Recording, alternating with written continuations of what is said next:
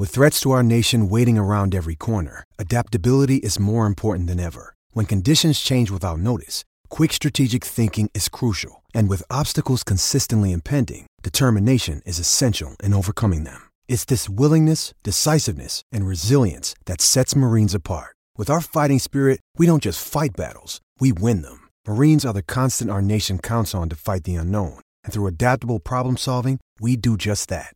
Learn more at marines.com. Max, good morning. How are you? Good. How about you?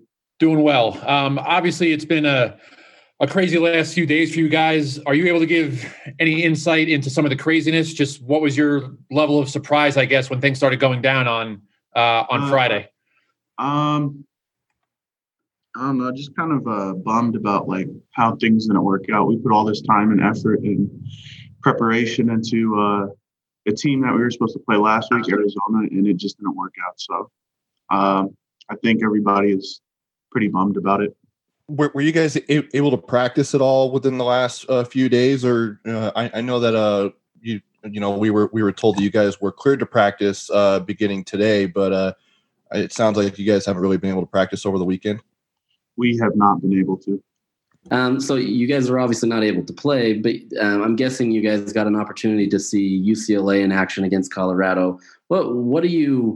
What do you take away from that, knowing that they've already now played a game and you guys are now still having to come into this, especially on the road without having to play a game? I think it kind of gives us the advantage right now. Like you said, nobody's seen us play, so they don't know what we have to bring to the table. And just kind of excited to play. Hopefully that we can this week. Max, what do you feel like the mood of the guys is right now?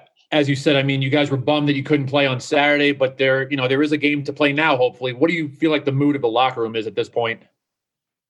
I think, honestly, I still think we got a lot of energy. I mean, I know we didn't play, and I know I said that we are bummed that we didn't get to play last week, but getting the opportunity to play honestly gives us a lot of energy, and I think the boys are hyped about that.